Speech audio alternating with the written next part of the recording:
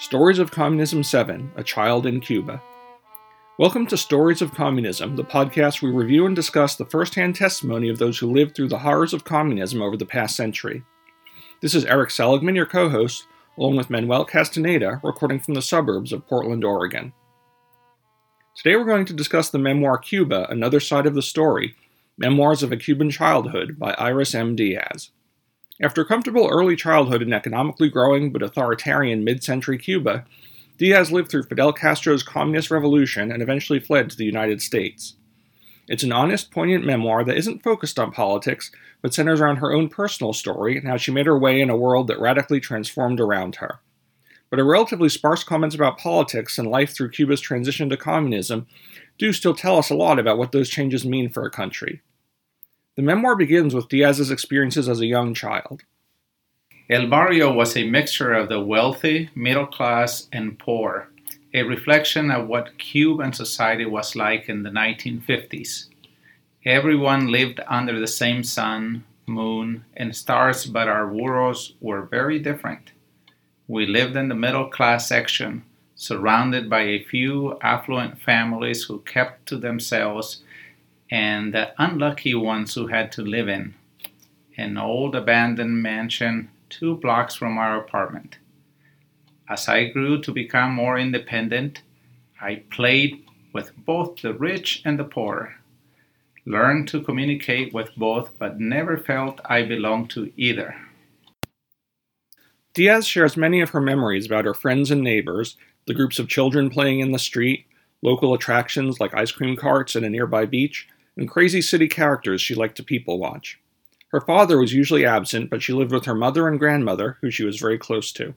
They sent her to a series of private bilingual schools, which taught her both Spanish and English, a fortunate choice which opened up many opportunities later. As a young child, she didn't personally worry too much about the political unrest on the island, which had already begun. Cuban politics for me was like an intermittent static noise in the middle of a concert. It was there, but my everyday routine masked what was brewing in the background. I would see pictures of bombings or political prisoners brutally tortured, but the pictures did not invade my reality. Those were my years of innocence.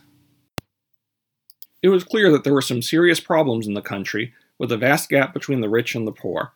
Diaz felt an obligation to help the ragged beggars who showed up at her church every Sunday, and felt sad when she saw how shabbily her nanny's family lived compared to hers.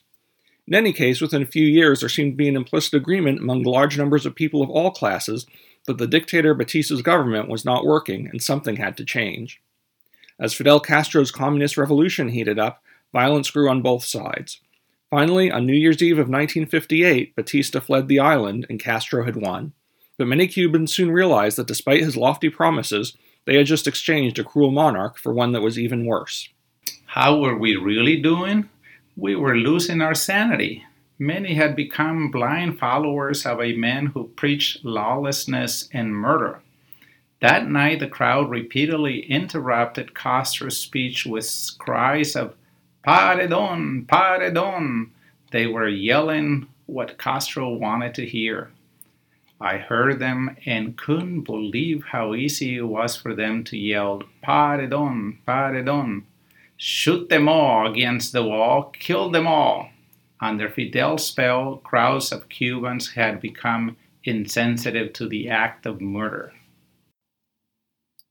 By this time, Diaz was in high school. Under the previous governments, there had been lively political discussion among her neighbors and classmates, but that quickly came to an end. If even a child was heard to utter something disloyal, their entire family would now be in grave danger. Overnight, there was a bizarre transformation in the Cuban soul. Anyone suspected of being a traitor was harassed. Neighbors would stand around their homes and chant, "Gusanos, que se vayan! Worms must leave!" Gusanos means worms, but Castro gave it a new meaning, the lowest of creatures, a traitor. Those accused of treason could not do anything but listen to the chant and pray the milicianos wouldn't show up to take them to jail. If the milicianos showed up, the chant changed to Padrón, shoot them all against the wall, kill them all. The family was taken to prison, and the neighbors, after having yelled a bloody revolutionary chant, would go home with a feel of blood on their hands. Neighborhood spies turned you in to the police whenever they felt like it. The police didn't need proof to arrest anyone. They could throw you in jail just for improper conduct or suspicious behavior. The spies turned in anyone they felt like because they were rewarded for each man and woman they turned in to the authorities. Neighbors turned against neighbors. Children turned against parents. No one could be trusted. Aside from the political dangers, another consequence of communism was the collapse of basic infrastructure. Tiny details that even the poorest can take for granted in a functioning society, like bus services, food in the stores, and a working electrical grid, started to fade away. Diaz's family tried to cope with this using humor, creating a set of new jokes based on their situation. Did you know that SOB Fidel is changing the Cuban language?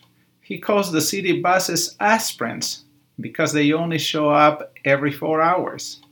Oh yeah, I got a better one. Do you know why they call steaks Jesus Christ?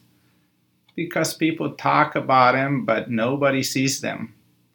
Do you know why refrigerators are now called coconuts? No. Well, because the only thing you'll find inside is water. Diaz engaged in a few minor acts of rebellion, conspiring with a neighbor boy to gradually save up tiny amounts of spare food and medical supplies for a supposed anti-Castro revolution. But when her grandmother caught her, the whole family was horrified at what might happen to them and decided they needed to send her to the United States as soon as possible. After the failed Bay of Pigs counter-revolution, Castro's men had become even more aggressive in seeking out potential traitors, arresting people by the tens of thousands. Sending Diaz away to the United States was not easy. American money was required to buy the plane tickets, and that was very hard and expensive to obtain in communist Cuba. After months of struggling, her mother managed to get the money and got the plane ticket. Diaz's case was not unique. Parents all over Cuba were desperate to get their children out of the country as soon as possible. And their fears were justified, since it would not be too long until travel was totally cut off, making every Cuban citizen effectively a prisoner. During this period, the government already laid claim to everything its citizens owned. Travelers like Diaz were only allowed to leave with $5 to start her new life. They were not even allowed to carry any valuables that they might be able to sell. As she left, she was stripped of her grandmother's ring, which looked like it might be worth more than that. Can you imagine starting a new life in a new country with only $5 in your pocket? The final part of the memoir doesn't deal with politics very much. With the help of some generous relatives who took her in, Diaz managed to finish high school and college in the U.S. After a brief attempt to become a nun, she moved to New York and began a series of jobs in theater and entertainment. And finally, she achieved her own happy ending. She realized her lifelong dream of buying a small farm with horses on which to live out her retirement years. And now we reach the part of the podcast where my co-host Manuel steps out from behind the quotes he's been reading and makes some comments on today's topic. So what do you think? Well, Eric, this is quite fun because obviously I speak the language, so I can understand a lot of the terminology better. One of the things that I found, Eric, is that as we think about communism, it really goes beyond just being arrested for no cause, but it starts getting in deep into your brain where you become horribly dependent in government. Yeah. I mean, I think that, as we saw in the story with the disappearance of, the services and the goods in the stores and the electrical grid, the bus service, when you start to depend on the government for everything and nobody bears responsibility, I mean, that can cause a lot of problems. I mean, it sounded kind of similar to some stories you told me about Mexico. Yes, I had a cousin that I went to visit, and I could not get into his front of the house because there was a huge pot of water there. And when I asked how come they haven't fixed that situation, his wife complained that the government in Mexico was worthless because they haven't brought gravel to place in front of their house. Yeah, and didn't you say you almost had to swim to his front door? Yeah. So I almost had to swim to the front door. I literally grabbed onto the sides of the walls and walked on the footing of the house to get and knock on that door. But it really opened my eyes that when you live in a place like that, you become very dependent. Why would anybody think that the government's role is to bring you gravel and place it in front of your door? Yeah. I mean, it is scary how you sort of lose this notion of being responsible at all for yourself, and you expect the government to do everything for you. And, of course, communists come in, like Fidel Castro did, with the promise that, yes, the government can do everything for you, make everybody comfortable and prosperous, but actually they just bring, dire poverty to the entire population. Right? Well, the whole Cuban story is very interesting because, one, they're so close to us here in the United States, but it's also something that is there to go see if you want to see it.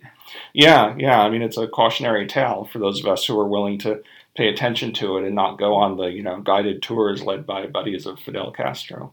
Yes, that is correct. Well, I think we should be reading about more interesting stories, or at least you're the one I'm reading, but you're the one that knows them, and you're sharing them with us, Eric.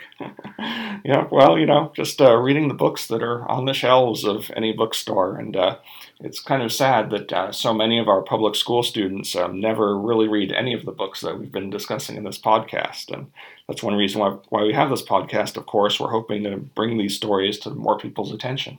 Well, thank you for sharing this great book. Diaz mentions a nice quote by 19th century revolutionary José Martí, which summarizes her view of the Cuban Revolution. Socialist ideology, like so many others, has two main dangers. One stems from confused and incomplete readings of foreign texts, and the other from the arrogance and hidden rage of those who, in order to climb up in the world, pretend to be frantic defenders of the helpless so as to have shoulders on which to stand on. To learn more about her experiences and the Cuban Revolution, be sure to check out the book for yourself, Cuba, Another Side of the Story, Memoirs of a Cuban Childhood, by Iris M. Diaz. This concludes your story of communism for today.